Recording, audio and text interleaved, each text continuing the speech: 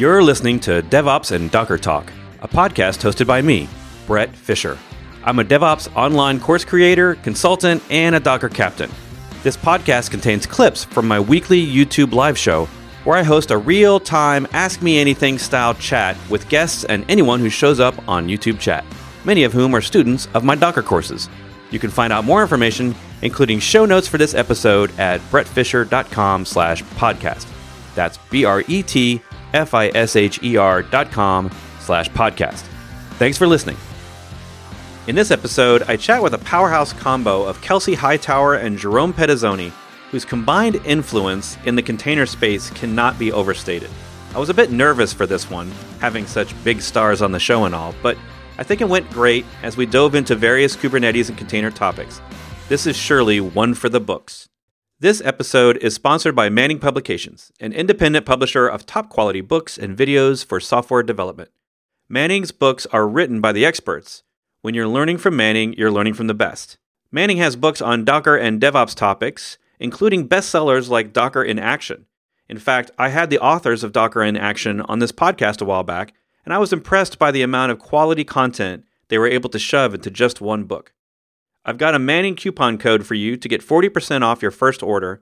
Just go to manning.com, MANNING.com, and use the code PODDOCDEV19 at checkout. That's PODDOCDEV19 at checkout. Now, obviously that's hard to remember when you're listening to an audiobook, so no need to memorize that now. Just remember, you can get this coupon and other show notes for the episode. It's number 53 at podcast.brettfisher.com/53. Now on with the show. We've got, I'm on this side, we've got Kelsey Hightower in the middle, and we've got Jerome Pedizzoni. And let me just tell you a little bit about these two gentlemen. Kelsey is a technologist just trying to keep up with it all. That's his tagline. But he's a principal developer advocate at Google, and you've probably seen him around the internet talking about Kubernetes. And then we have Jerome, who is a tinkerer extraordinaire at Tiny Shell Script. Is that Tiny Shell Script? That's the name of the company, yeah. That's an awesome company name. And he was part of the team that built, scaled, and operated .cloud before it became Docker, in case you've been around a while. And he worked 7 years at the container startup, and now wearing countless hats, and now he's doing Kubernetes training full-time and just having fun. So thank you two guys for being on the show today. Awesome. Happy to be here. Thanks for having us. All right. So if you've seen this show before, we have zero format, but we do focus on containers and DevOps. We just don't have a script. So like any good show, let's start it off with talking about what happened this last couple of weeks. So Kelsey did a keynote at KubeCon, and in fact, I'll probably pull that up in a minute. But could you, for those that didn't get to go to KubeCon or see all the news about it, could you summarize what that was about and what you were doing there? Yeah, so I've been in the Kubernetes community for a long time. I remember the very first KubeCon, was able to MC, give a lot of the keynotes, and kind of lead the community with that first gathering. And all the KubeCons leading up to the last one, this one in San Diego in 2019, 12,000 people, I wanted to just do something different. Normally I do these live demos. Normally I do this deep technical, talks that talk about, where we are and where we're going. So this year I decided to just drop all the demos, drop all the scripts, drop all the slides, and just kind of have this kind of heart-to-heart with the community, right? Just talk about why we do what we do, what does it mean to be represented in tech, and how to really think about the way we treat each other, not just gathering and trying to one-up each other in terms of contributions to these various projects that you see in the CNCF. So it's the first time I was able to go completely, unscripted, live on stage, and just really have this kind of very organic talk with the audience. Yeah, and I think it definitely resonated with everyone. So wait, you didn't plan that music stopped part? Because that was cool. So the music stop part, so in the beginning of the keynote, during rehearsals, they have the walk-on music. And I wanted to tell this story about the very first Kubernetes gathering where my live demo broke and I had to recover. So while we were doing rehearsals, I asked them the day before, I asked them to leave the music on, but just drop it at half volume. Yeah. And they needed a keyword to know when to shut it off. And I was like, I literally heard the music stop when my demo crashed. And then they just cut the music. And that just really brought like this drop dead silence to the kind of the room there. And I think that was like a perfect touch to kick off the talk. That was pretty cool. I actually thought that they were messing up because you kept talking. I'm like, do they know the music's still on? It was perfect. We just added something new. Yeah, and it turned out well. Yeah. And I think we were talking earlier, Jerome, did the two of you meet at KubeCon? When did you all meet? No, I think, if I remember correctly, we might have met the first time at OSCon, maybe in 2014, 15, something like that. Somehow, like, I feel like the first time we met was probably in Portland. So maybe even before Kubernetes Swarm orchestration was really a thing from what I can remember. I'm not quite sure, but I pinned that like way back. Yeah. Well, it was definitely during the container wars, right? So there's a period of my tech career that I termed the container wars, right? And this is when CoreOS, Docker, Google comes in a little later with Kubernetes, and there's just all of this action and excitement around the container formats. All of this innovation was coming out. And I can remember Jerome being one of the, more friendly participants, even though we worked at different companies. Yeah. We kind of saw the world as, look, there's going to be lots of tools coming out. Me and him had very similar ideas that our number one job was to educate people on what was available.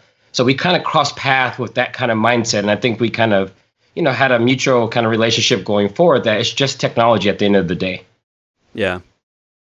Yeah. And that's always like the sign to me of a quality conference when you walk in and you don't feel that a vendor association so much as you feel it's just one big community, because we're all moving around and we're all using the same tools. So yeah, cool. So after that keynote, because I remember for a couple of years, did you take a break from doing the headline stuff because you wanted to go back to doing stuff for a living instead of talking about doing stuff? Yeah, so I think a lot of the keynotes they're usually timed with things that I'm working on. I just want to go and talk about them. But it got to some point where you're just getting all this invites. I'm pretty sure Jerome can attest to this. It's everyone wants you to speak at their event, and you end up doing 50 of these things in 1 year. And at some point, you get tired of hearing yourself. Yeah. So I stepped back and just said, hey, keynotes only. And then that got crazy. And then I just started to fall back and just kind of focus on maybe some key events and maybe the smaller meetups. But yeah, the goal has been, cut back until I have something to talk about. Yeah. Well, okay, so that leads us to a couple of days ago where you throw out a tweet that I don't actually have it pulled up, but you said, hey, if you've got a podcast and it's dope and you want to talk about Kubernetes, I'll be on it. Yeah, I'm here. I've done a few of them, and it's surprising that they're all different, right? So kind of reminds me that, most podcasts take the character of the host and they kind of draw out a different conversation. And the whole point behind that tweet was most people say, hey, they wish I would write a blog post, but I'm lazy. But I found coming on people's podcasts where they do all the work, all the editing, and I just get to talk about some of those tweets in more detail. Yeah. It's much easier for me to pull off. Yeah. From a lot of us, I think blogging is hard. I can talk for 3 hours, but writing one blog post takes a week. Exactly. So because we got all these other great shows and stuff out there. So if you've already been on Arrested DevOps, which is a fantastic show, been a huge fan of Bridget and that whole community for years. And they're obviously probably going to be on the Kubernetes podcast, an excellent podcast from Google. So if you're watching this show and you're a podcaster, like go check those shows out, download those podcasts. We have this as a podcast in case you can't watch it on YouTube. But there's more content out there than you could possibly listen to. And for some of us, like Kelsey, but actually all three of us, I think we all work from home. So the problem for us is I used to listen to podcasts while I commute. And when you don't commute, you don't have a lot of time you don't make a lot of time to listen to podcasts. So, all right, let's talk about what your tweet was about. The sort of the future of Kubernetes, how it may or may not be relevant. You may or may not be using it. What's that all about? Yes, I think the relevant part starts to get emotional for people, right? There are a lot of people, like you all are Docker captains. And I think what happens is, not saying it to you literally, but people get their identities attached to these movements. Yeah. I am a Kubernetes sysadmin. I am a certified Kubernetes engineer. And when that happens, we tend to think about ourselves and our own career growth linked to these technologies. So if I say something like Kubernetes will disappear, and it's a good thing, a lot of times what you end up with is people believing that their careers will also disappear. And they can't reconcile that one, at least not immediately when they see a statement like that. So what do I mean is that most technology gets really, really good when we don't see it, right? Like most people use the internet, don't know anything about TCP. The people who are using the cloud for the most part, they don't know much about the hypervisors that the major cloud providers have, right? You just click a button, use an API, and you get a virtual machine. Now, the thing about Kubernetes, it's awesome. We love the API. We like its composability. We like the way we extend it. But the number one pain point that you hear 5-6 years later is cluster management is hard, right? There's no way to make cluster management easy. It's a full distributed system. Complexity needs to live somewhere.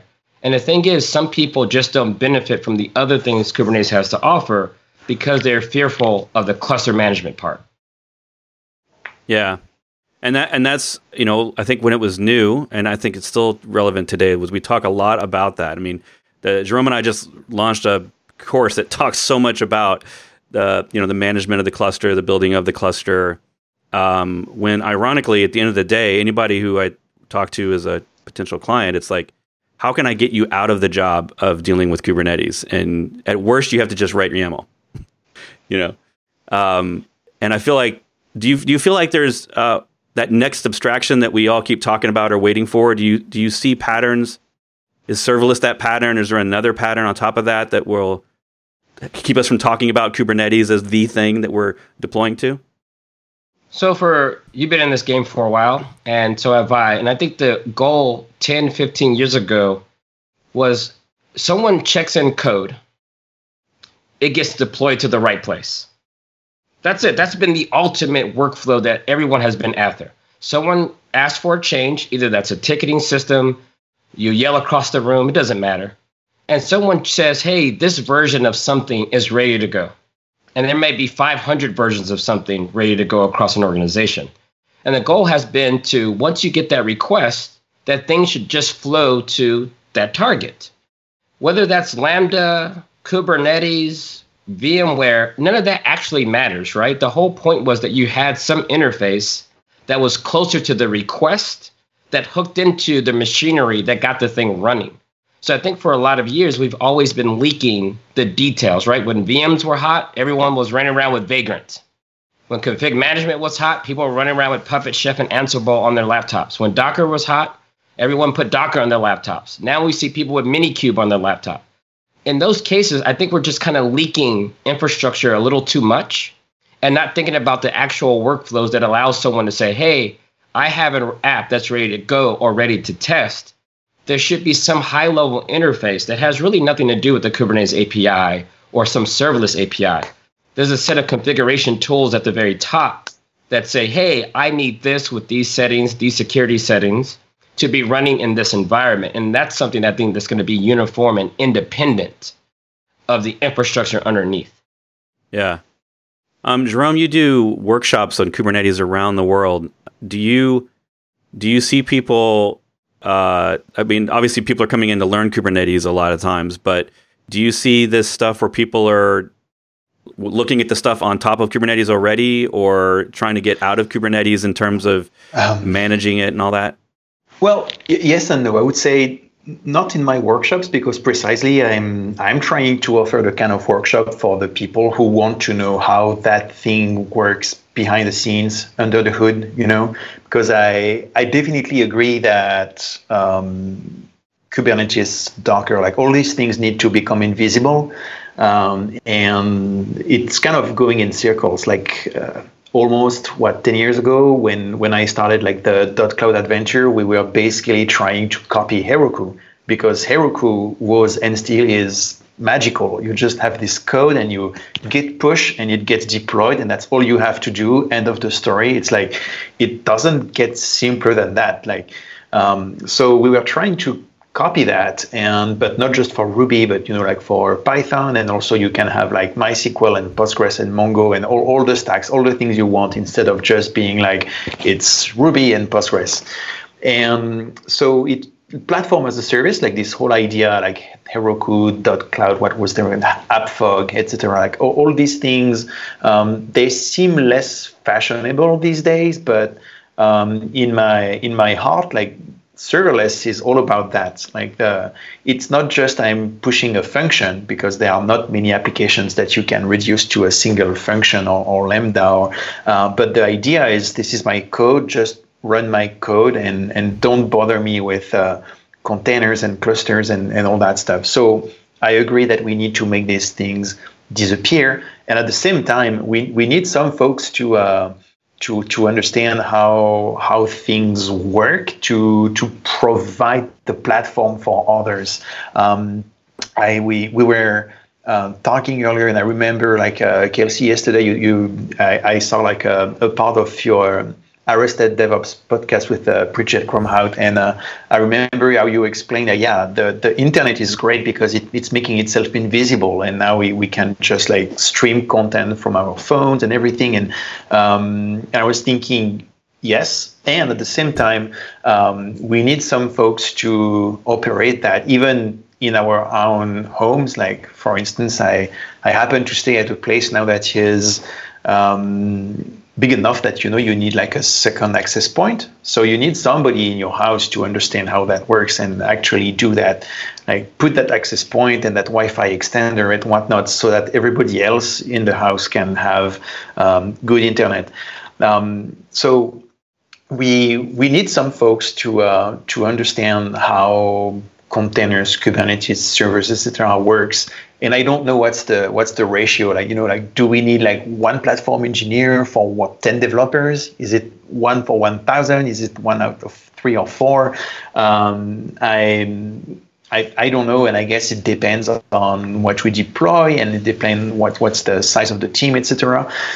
So that's the people that I target in my workshops. Like, okay, you want to know how today it's Kubernetes, yesterday it was Docker, tomorrow it might be something else. You want to know how that thing works? All right, we're going to sit together and we're going to, disassemble that thing and then reassemble it and try to understand how it works, so that at the end you can go back to your teams and you can help them, you can empower them to use that technology without having to think too much about it. Yeah, the process there, it's funny, when this all started, like, let's go back to that container war topic for a second. I always like competition, and as someone who tries to stay agnostic, even though we're all fans of certain technologies that we find useful, right? Always trying to stand in that middle ground and not be in the middle of the different vendors. At first, I was like, okay, this is healthy. We've got all these container orchestrators. We've got these different ideas of what a container are. But as the standards started to happen, it made more sense that, okay, now we got this OCI. Now we've got these different, because we had, like we were mentioning earlier, we have all these other standards that we're all depending on every day anyway. We have the Linux kernel, the Windows kernel, the TCP/IP. We have all these fundamentals that we had to commit to. But for decades now, we've never really moved above the OS in terms of a universal standard for how we get code on a server to users. And as Kubernetes has started to mature, I started to wonder and come around the idea of, like, is a product in Kubernetes going to end up being that next layer that we can all rely on? And it becomes the whole, question around, like, is Kubernetes universal? Does everyone need it? But what if, do you see a pattern, Kelsey, where even things that aren't necessarily running Kubernetes could use that same type of application description or that same pattern, so that we could all rely and depend on one thing regardless of what the label is on it? Or is that just Kubernetes distributions? Is that what we're talking about there? If we stretch out the timeline much further, going back to mainframe and then maybe another 20 years into the future, I think we're going to remember this phase of that timeline as the phase where we freed people from the machine. So Kubernetes' temporary role in this whole thing will be that it freed you from the machine. Stop thinking about that server and that one over there. The scheduler has a large part to do with it, and that API that lets you describe what you want and allow the rest of the machinery to tie it together. So I think if Kubernetes implementation, right, the current implementation has nodes and runc and containerd and Firecracker, that's an implementation detail. And we're starting to see that kind of get broken up as well. But the big takeaway, I think, from this small period in the timeline is that we got people off of the Linux server as the primary target. We're not running scripts. We're not running config management code directly on servers. We now have one layer up that we're targeting and allowing the machine to do the work. So I think that sets the stage. And we also expanded the number of workloads that we can do that for. So I think Heroku and maybe function platforms, it's a very narrow scope of workloads that you can do that for. Kubernetes came in and said, hey, what if we expand this idea to even things like databases, message queues, and so forth, even things that need GPUs? Now that we've defined that, now what we can do is say, maybe we can collapse those layers underneath over time. So who will do it? Not sure. What will that product be called? Not sure. But I think the thing that will stick is this style of declarative APIs that you submit to some system, describe what you want, and it will pair your workload with those requirements. Yeah. So when we go back to configuration management, it's interesting that if you go back 9 years, so when AWS was out, and I was at like Microsoft conference with 15, 20,000 people when they announced Azure, and if I remember correctly, they didn't have the idea of a machine at launch. They had we have some services. We have websites. You can make websites, and it's I remember that everyone was internet angry over the fact that they didn't see their EC2 instance when they did those services. And I actually thought it was really interesting because it did remove that level of abstraction, but then they ended up having to sort of backfill it and put in their own way to do nodes. And maybe they already had that plan all along, but they just didn't want to launch with it. But Google went through the same journey, right? So yeah. Google started with App Engine and had to go backwards because there is a right now market. Yeah. The right now market wants something that looks very familiar. We made the cloud VPCs look like the way you do networking on-prem. We do all of these things to try to make it familiar because you need to address the right now market. And that's pragmatic and that's very realistic. But the thing is, evolution won't stop for the right now market. So I'm not saying all of this stuff is going to be usable by everyone that's focused on the right now. Is that someone has to be responsible for pushing things forward. So think about mobile. If mobile would have did the right now thing, then we would have put Puppet Chef on our iPhones and then try to do configuration management instead of app stores, right? Yeah. That would be, let's just automate it and DevOps the mobile space. That doesn't make any sense. So I'm very glad that the mobile space decided to do something different, not try to inherit the tools of today. Instead, they pushed the boundaries. And I think now we're starting to look at that model for even general compute. That's a good point. I actually do think I had one of those right now, mobile phones. It was Windows CE, and it had a start button on it. It was awesome. Well, you remember like the Trio used to go to Office Depot and buy a cartridge and put it in the phone so you can install the app. Yep. Right? Like that was like, okay, it's better than a floppy disk on the phone. But we can move past that a little bit. Yeah, true. Does that take us to Cloud Run? Because I got excited about Cloud Run. So for those that are not aware, you can probably describe it much more accurately, but it's like serverless plus the ability to run standard containers in a sort of a one-shot deal. Yeah, so Cloud Run is kind of if you think about it, so this is kind of from the App Engine team. And one thing we realized with Kubernetes success is that the container, and I think Docker really proved this out well, the container being the unit of packaging an application is a great place to start with the platform, right? Build packs are still cool. Managed language runtimes like we saw with build packs and Heroku and early days of App Engine. But what we're seeing now is like people already have tooling for packaging and creating their apps. So with Cloud Run, it's saying, let's build on top of Kube API. So Knative is the open source backing for Cloud Run. But people that are not quite interested in managing an entire Kubernetes cluster and they just want to run their workload, then the Cloud Run product is really saying, hey, give me your container and I'll just run it for you, right? But so that's just kind of an evolution of, in some ways, App Engine kind of meeting the market where it is now, and in some ways evolving Kubernetes with one opinion. But I want to be careful here. In that future that we're describing, there will be hundreds of these platforms. There'll be one for mobile. There'll be one for general compute. There'll be one for databases. There'll be one for CDNs. The thing you see Cloudflare doing with their kind of workers serverless platform, where you're pushing your workload to the edge. So it's not going to be just one golden thing that we all just use. It's just going to be hyper specialized platforms that you deploy your code to. Yeah.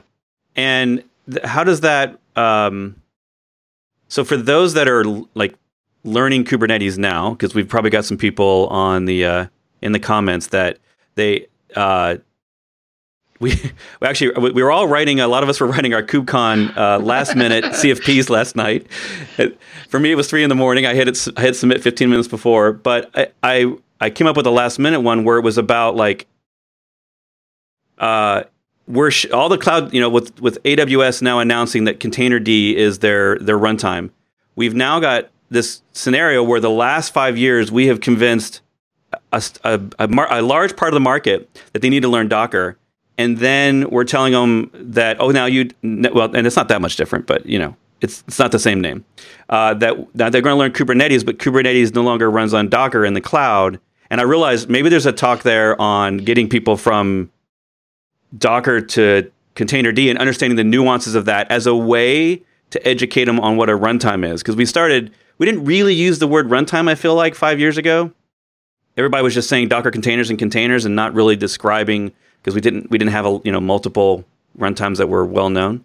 So for those that are learning Kubernetes now and thinking that is the thing they're going to do you have any sort of advice for this eventual, like how do they not leave this and rage quit, the table flip the internet? So what worked for me is when I finally understood the fundamentals, right? The fundamentals, for example, let's talk about the scheduler. So what were we doing before scheduler? Some people don't have a scheduler now. Some people aren't using Docker Swarm, Mesos, Nomad, or Kubernetes. And I think back to my job back then was like, you get a spreadsheet, you put all the nodes in your infrastructure on the spreadsheet, and then you're the scheduler. You're in the meat cloud. You, the human being, is deciding what workloads go on what machines. And if you think deeply about the process, you know what the inventory of machines are. You know what's running on those machines, and you're now kind of processing the predicates of the request. So this new app needs to run on machine 3A Optimus Prime 46. And now you're being a scheduler. So when I see Kubernetes come out, or Nomad or Swarm, I know the fundamentals are the same. There is something that's going to need some input. It's going to have some inventory of the fleet, and it's going to have to do a matchmaking the same way I used to do. And this is why I can explain these things with analogies like playing Tetris, for example, because it resonates with people. So if people want to stay in the know, just think about the fundamentals. We're going to take a package in a tarball. Before Docker, we were doing this with RPMs and CPIO. So before Docker registries, we were using Yum repositories. The fundamentals are the same. Package a thing, put it in a repository, pull the thing down, and run it. So Docker is one way of doing it. Containerd is another way of doing it. They have different APIs, but the fundamentals are roughly the same. So I think a lot of times when we see these transitions, it's largely driven by either your provider has chosen Containerd for some reason, and you're just going to use it by default, because that is not the goal of Kubernetes or ECS or any of these platforms. The goal is to take your workload and run it in the most efficient way possible. So if you want to understand why the sea change between Docker or Containerd, if you go higher up the stack, you'll see what the demands are from the thing above. And then, like I said earlier, you can start collapsing the things underneath when the requirements above change. Right.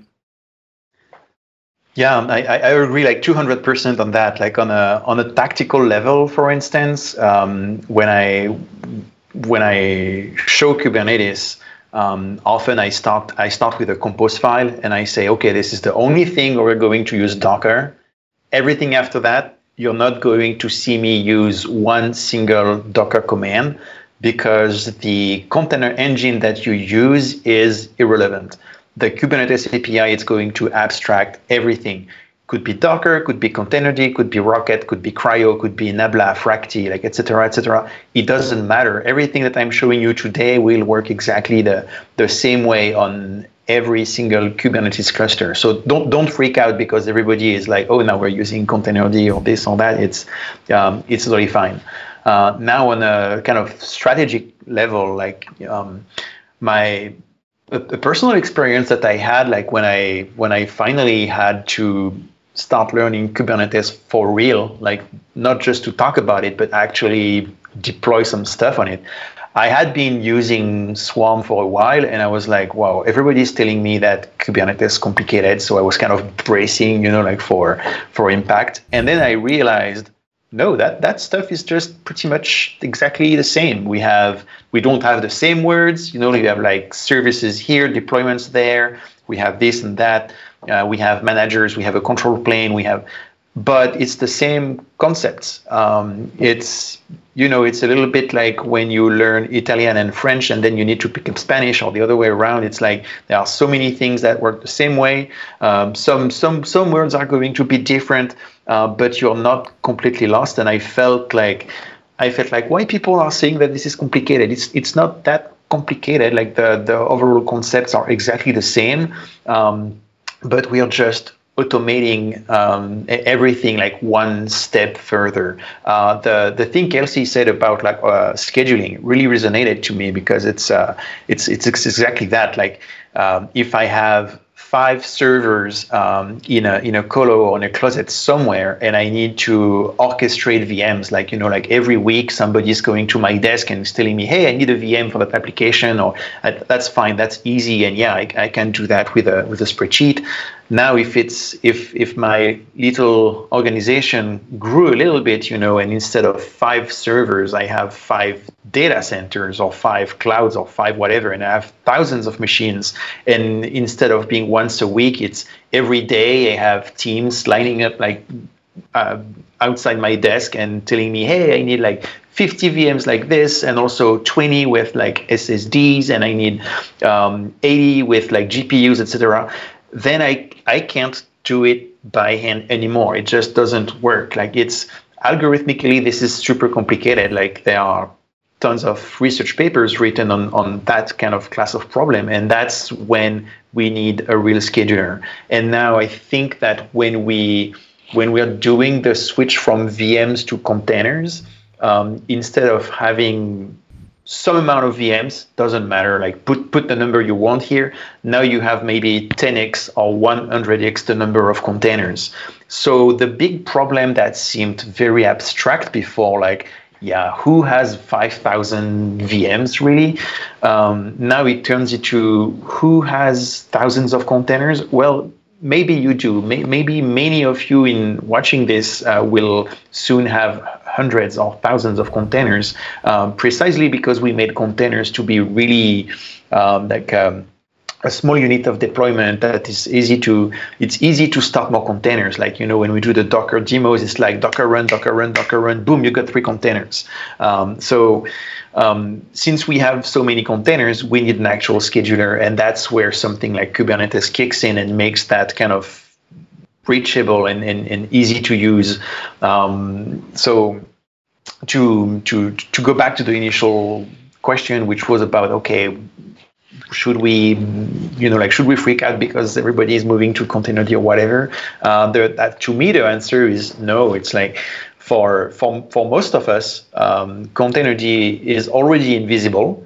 It's already kind of abstracted by the API, and then some of us need to know, as I was saying earlier, like how that stuff really works, because when we are going to operate that thing, we need to know what are the failure modes, and what do I do when this specific error happens, what are the limits, and so there is a big interest into that kind of technology for, I would say, builders and operators.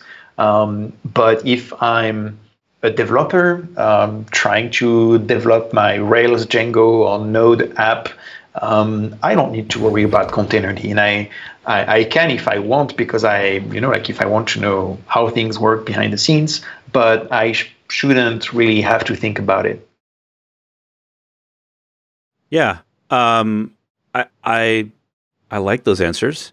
I like that we are not, yes, we have serverless for greenfield applications and we can write functions in that model, but I like that we're sticking with the container model just because we've got 30 years of apps that we still have to run and all these new ideas that we keep coming out with on all the different platforms about how to run sort of greenfield apps, what I would classify as the serverless space, where you have to rewrite stuff or just write a new app or whatever. And I always, whenever I'm doing my Docker 101 talks, I always talk about, I did have a client that showed up that had a PHP 4.2, like a 10 to 15 year old app, and I didn't have to change anything to run it in a container, and that would allow us to modernize our infrastructure. Because when you're on the ops side of things, one of your big challenges in the legacy space is like, I got all these old servers, I got to rotate them out, but people don't like downtime, but they didn't design distributed apps, so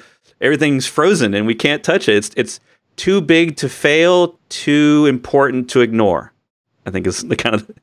Yeah, and I think also there's a piece there where if we remove the concept of age of an app, right? Because I don't think that really matters or should dictate the platform or the way it's managed. I think we think about a functions as a service platform. You're really kind of buying into this idea that there's some SDK that you're just going to slot into and it will send you traffic using the SDK. It reminds me a lot of JBoss back in the day. You drop your WAR file and it just kind of did all this magic around you. So we're kind of used to that. Yeah. XINetD, CGI. There's plenty of those kind of ideas that we've seen come and go.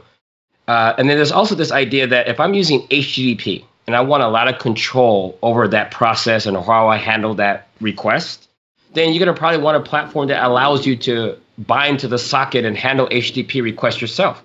Some people are doing WebSockets. Some people are doing gRPC. That protocol level shouldn't dictate, do I have to manage a whole cluster? Right? Yeah. That's kind of the goal here, right?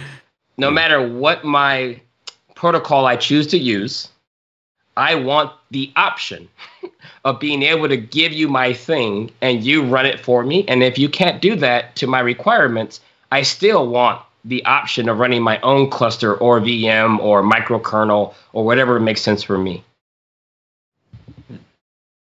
The container as the delineation, I think, is... I feel like we're going to look back and still think of this as the decade where, and you talk about evolution, right? Because if we were run all long enough, I did the mainframe to PC replacements, green screens to mice, essentially in the 90s, and then we did virtualization, which everyone at the time who wasn't on board with virtualization thought it was crazy and insane and full of security and performance problems. Like, yeah, it was ridiculous, and now it's crazy to think you wouldn't do virtualization by default.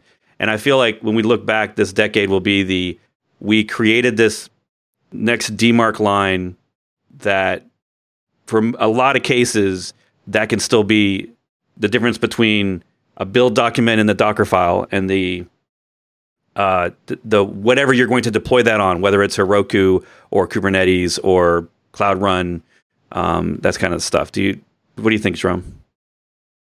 Yeah, and that what you said on the virtualization, like it's one of my favorite virtualization stories, like 12 plus years ago when I was working for this voice over IP company and like physical machines. And I just had discovered Xen. So I was like, folks, I want to move everything to Xen. And they were like, no. You can't move VoIP to Xen because it's latency sensitive. You had voice packets. That's never going to work. You can't do that. Like, damn.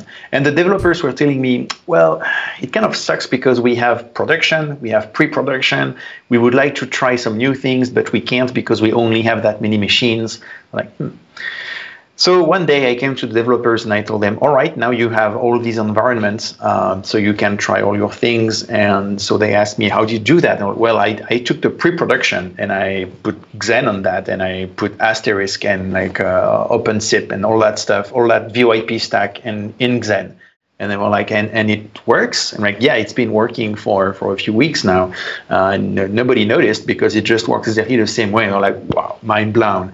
And so I think I've seen similar things with containers where people were like, no, I can't run that in containers because whatever reasons. And part of one of my favorite hobbies when I was kind of doing that at Docker was like, let's see how we can get your stuff in containers anyway. Even though everybody thinks that it's like nonsense and we shouldn't do that, let's try to see how we can do it. Because I think even if maybe it's not a good idea right now, at some point in the long run, we should think about it. And I think maybe that's why I got this kind of silly title like Tinkerer. It's trying to fit these things that don't look like they're going to fit at first.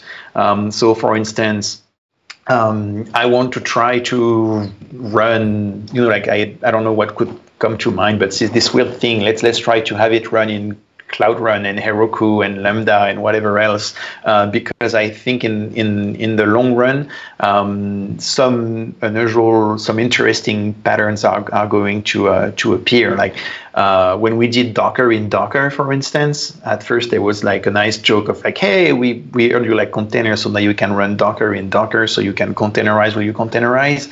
But really, the whole point was for the developers of Docker, the engine, to be able to work on Docker without having, to stop the engine, run the new version, test it, then shut it down, start the old version again, etc., etc.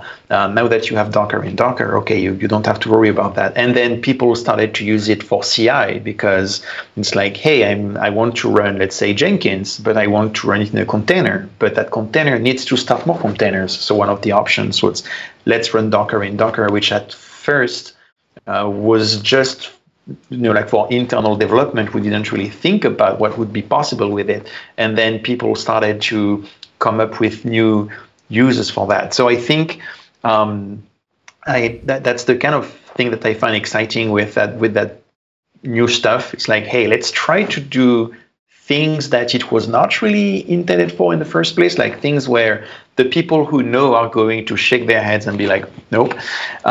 But something else will come up from that. I don't know, maybe somebody will get Firecracker to run in Cloud Run to emulate ARM something so that they can do CI for phones or whatever, like something super weird that we wouldn't think about at first. But interesting and unplanned use cases will crop out from that. Cool. I always have appreciated your tinkering, so I'm keep on tinkering. Okay, I'm going to change topics real quick before we get to some questions. Since we're talking about future of Kubernetes, one part that's I still feel I don't have a good answer for people on is what should we be doing locally for development? People seem to want to gravitate to develop on Kubernetes. I'm a big fan of Docker Compose. I felt like that was a good method, but once we start getting into service mesh and all this other stuff, I don't have a clear understanding of how the default answer. Obviously, everyone's different. What do you guys think? I think when it comes to, so there's one step here. If you have no Docker, you have no Kubernetes, and you're building an application, you have a fundamental set of things that you need to do. My application has dependencies. Maybe it's a database. Maybe it's some supporting service. This has always been true if you're doing things that have dependencies. So how do you get the dependencies accessible to you, right? So when internet was slow, you try to get everything jammed onto your laptop because you don't want to have these barriers, networking, et cetera, et cetera. And sometimes you want a clean slate, right? I don't want to use someone else's database because the schema may be different. Either way, this is the total problem is I need dependencies in a way that don't get in my way. That's it. That's the only problem you have. So then people look at Vagrant and said, all right, I'll do it a bunch of VMs because we're using the cloud or virtualization. So maybe I should have a bunch of VMs on my machine. Then Docker comes along. He's like, well, if we're using Docker, then maybe I should have Docker on my machine. Oh, we're using Kubernetes. Maybe I should have Kubernetes. None of that makes any sense. There's a way that you can probably use Docker to give you all of your dependencies, update the config file of the app that you're actively working on to point to the things running in Docker. and then deploy eventually to Kubernetes. I think people have this belief in their mind that they can make their laptop look like production. They can mimic the VPC settings. They can mimic all the security policies. They can mimic the entire cluster configuration if they can just install the exact same cluster and all of its configs locally. And in my entire career, I've never seen that work. I've never seen someone get the exact kernel version in production, the exact syscall filters in production, the exact sidecars logging, virtual NIC, right? Because these are the things that get in the way at unexpected times. So local development, I like to keep it very simple. If I have dependencies, something that can run those dependencies, whether it's systemd or Docker. If I need a database, maybe I have one that's remote and I just use that remote IP address. If I'm using MySQL or Postgres, maybe I have a dedicated database instance that's really, really tiny just for me or just for my team. But either way, I think it's a decoupled problem. Running in Kubernetes at some point down the line is different than how I test my dependencies locally. And I think we just conflate the two because we think it's convenient to try to match what's in production. Yeah, and of course we were sold on the idea of works on my machine no longer being a thing. Yeah, but it's still a thing. Even without going all the way to, as we were mentioning, like kernels and network specifics. Like recently, I was giving a hand to my partner with some Django code, and that code was using some external services. And then you're like, okay, as soon as you use any kind of external service, you can't just run locally anymore. I mean, you can't run fully locally anymore. Even if you're running locally, without containers, without VMs, without anything. If you're using like this external API, like the Google Maps API, etc., well, you're not going to instantiate Google Maps locally on your computer. So it becomes an illusion, a kind of a fallacy to say that you're going to be able to run entirely locally, whether it's containers or etc. So once we accept that, it's like, okay, we need something slightly different between that dev environment and that production and everything in between, staging, pre-prod, CI, etc., etc. So it's and once we accept that, I think it becomes a bit easier rather than trying to be like, I'm going to have everything on my laptop, because that's not possible. That won't work. Yeah. So are we talking about then tools like Scaffold and is it Octeto, I think is how you pronounce it. So tools like that? My answer is no still, because the fundamentals are, I think I don't use containers until the very last mile. Okay.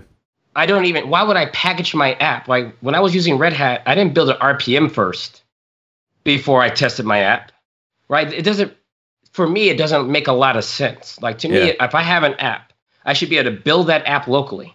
If Docker helps you build your app locally, then great.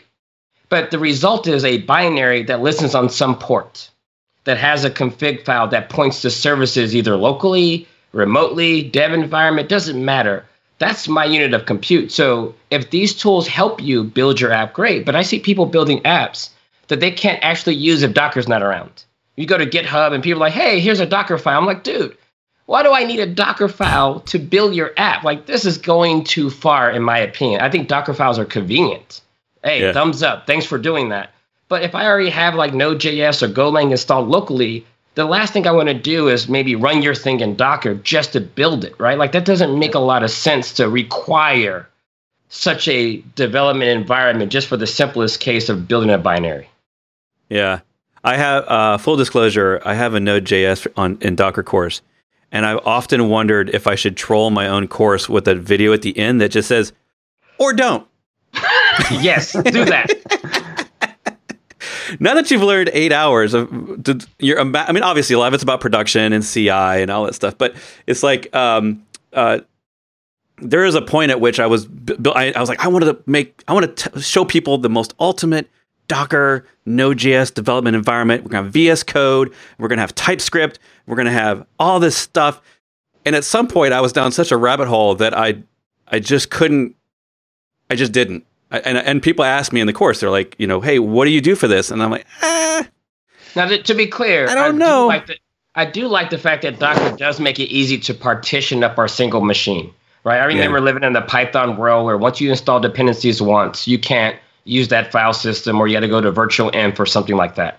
So I think Docker makes that virtual env kind of thing at scale really, really nice. So I'm not saying that it has no use, but you got to really ask yourself some questions when you have to start to resort to those kind of things. Maybe your language is tripping you up. Like Go is really nice with the whole module system where I can switch directories and not have this kind of problem. So I think we can push the boundaries there. Yeah, and do you agree? One of the things I tend to tell people around this is, it's very much a language decision, because I work with people that do Ruby and PHP, and getting them the right version. Like, they end up with learning a bunch of tools around version management on their local machine, and breaking, especially Macs are a little like this, where you end up breaking the host version and you have to overwrite the host version. And I love to throw in Docker as a solution to that. I don't have anything better to tell them.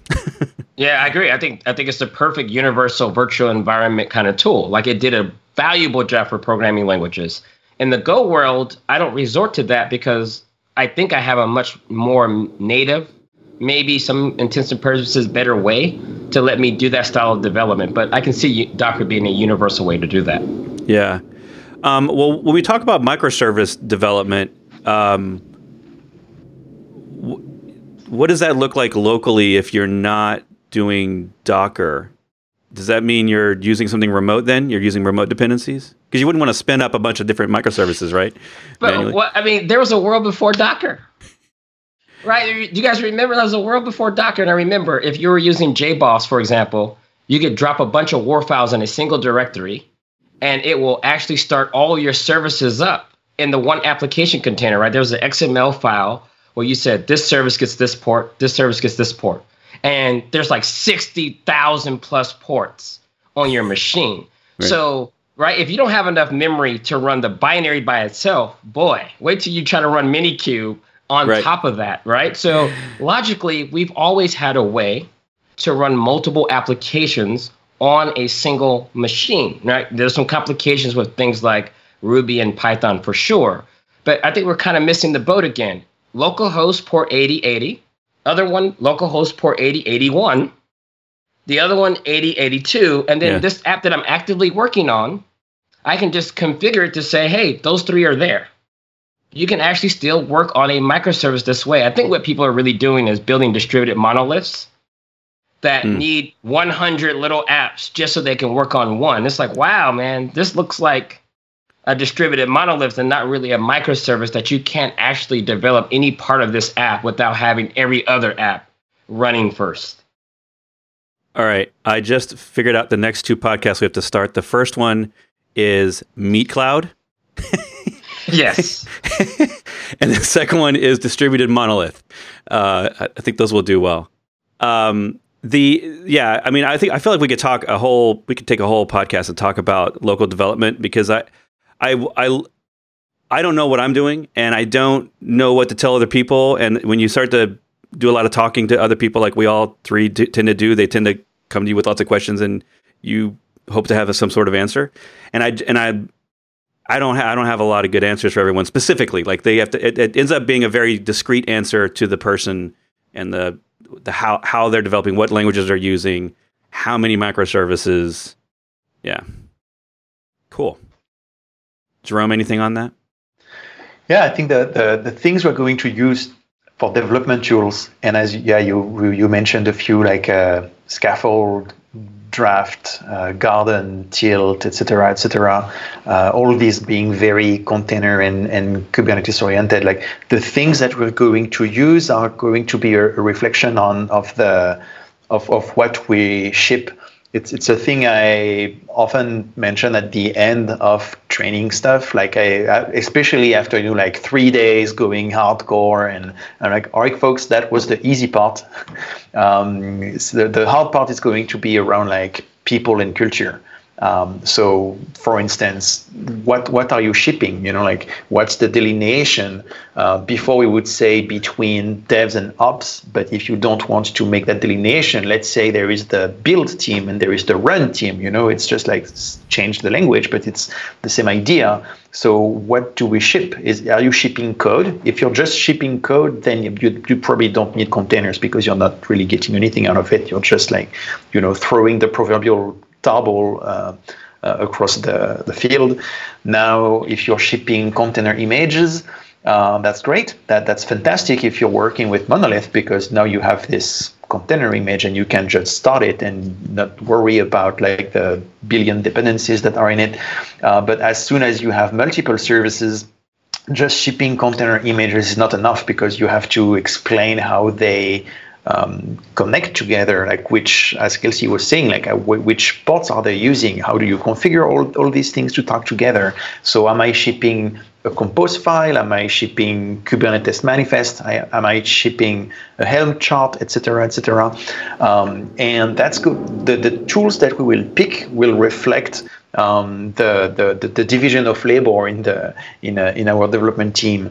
Another example is when we are talking about CI and CD and how we go to production. Like what's the thing that makes some code go to production? Is it when I merge some PR to master or to production, or like some special branch? Okay, then it means that my developers are kind of in charge of making something go to production, because merging a PR, that's typically like something that developers do. Is it like, do I have a big button somewhere to promote a branch? Well, if I have that, maybe with Jenkins or whatever, then it probably means that the responsibility of going to production is something taken by maybe, like more like a management level. Like we're not talking like merging a PR, we're talking like more like pushing a button somewhere. Or do I have maybe something even entirely different? And so depending on what that procedure looks like, what this go to production looks like, I can tell you like what the organization looks like, who does what. Or conversely, if you're like, hey, we need to implement continuous deployment, what should we use? Like okay, let's look at who's making the decision of going to production right now. And from that, we can infer, all right, I think you want something where you merge a pull request, or you push a button, or you fill some forms or whatever. And with that, we can pick the right tools to implement that. So same thing for development tools. Depending on what we have and what we want to ship, I'm going to tell you, oh yeah, maybe you should go with Compose. Maybe we should go with Customize. Maybe you should just stick to something like Heroku, or try ECS or Cloud Run, etc., etc. Yeah, that's why we are consultants. It depends is the answer to everything. Yep. All right, so we're wrapping up the show, and I got some questions, rapid fire questions. We'll see if we can nail a couple of these out. There's a question on, I'll be interested if anyone on the panel can share any shift left pipeline type of efforts, projects, etc. that they are in, or that they see as interesting. I'm just going to throw in there, I like anything that I can put into a Docker file or around that Docker file to scan on every commit. Like Trivy is something I just learned about the last couple of months from Aqua Security. That's if I had to pick that or Snyk on scanning for vulnerabilities and other issues in your code while you're committing. You guys got any tips, any projects? Fundamentals, right? We've been doing this forever. So what's the fundamentals? Right? There's different points you want to scan for issues. Some people have static analyzers that can go in a code base and try to look for issues. Some people can look for issues at the dependency level. Some people can look for issues at the binary level, the thing that's compiled before it deploys. Some people can use things like, as part of the deployment process, you have a tool that does some pre-flight checks to make sure a thing is legit before it starts getting traffic, right? Before you attach it to the load balancer, is this thing actually ready to go? And then you have these kind of active scans that say, hey, this thing's been running for a little while. Let me try to do things to it. And if I can, then maybe I send some alerts out. And the last one is, I think containers make this slightly easier. I used to do it with RPMs. You can go and say, is that build still any good? The things it depends on has vulnerabilities. So we need to either shut that down or get it replaced or send out an alert, alerting someone that they need to do those things. So to me, it's the exact same fundamentals. So if you go and search for the thing you used to do plus container, you're probably going to either find the same vendor or a new vendor attempting to do the same thing we used to do. All right. Let's see if there's got another one here. I think we've talked a little bit about this, but what do you think is the next step in the abstraction? Do Do we have an elevator pitch? There will be 200 abstractions. You're going to pick one. There's not going to be one that unifies us all and we just stop. There's going to be one, and then some people will build new abstractions on top of that one. And in parallel, there'll be another abstraction that if it's good enough, we'll just use it, or we'll do the same thing and build on top of it. But when you stand back, there will be like hundreds of them, and they will all make sense depending where you are on that spectrum. All right. I think this relates to our conversation earlier about I mentioned old apps going into containers. The age often is unsecure. Do you think we should be continuing to promote the promotion of old insecure code into a container? Oh man, I've heard that one like so many times. Very often, one of the big friction points for like old style ops folks, and they're kind of being like, no, I don't want to implement containers because I don't want my developers to put their crappy code in containers. Like many people are like, hey, you're just going to tie a nice bow around it and it's only the container and it looks like it's like, no, nobody ever said that. I think just like Kelsey said, like with containers made some things easier. For instance, the whole vulnerability scanning thing. If you're using VMs and you're telling me, hey, I have hundreds of VM images and I need to scan them, I have to think a lot about how I'm going to do that technically. If it's a bunch of AMIs on Amazon or images or on GCP, etc., I'm like, all right, how am I going to do this? Like just getting the VM image, that's going to be probably a few hours or days of experiments just to get the bits somewhere. Now, if it's container images, it's going to be 5 minutes. Okay, you get the image and that's it. That's the file system. End of the story. So containers kind of lowered the bar for so many of these problems.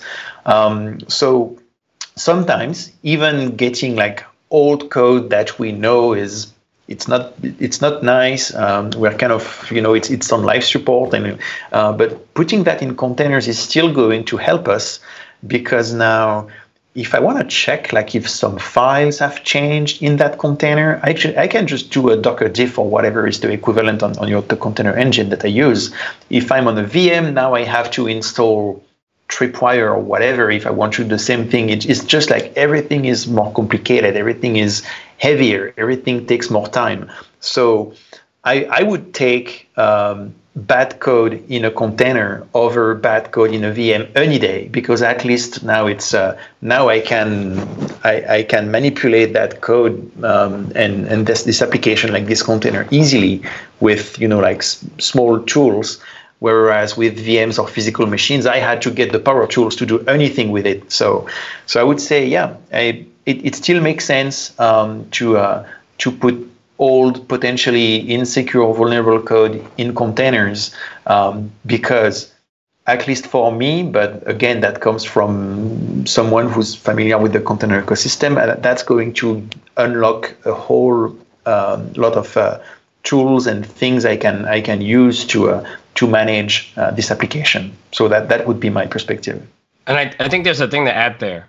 There's a difference between multi-tenancy, co-mingling things for the first time. Like a lot of people are doing one app to one VM for whatever reason. It could be because of security reasons.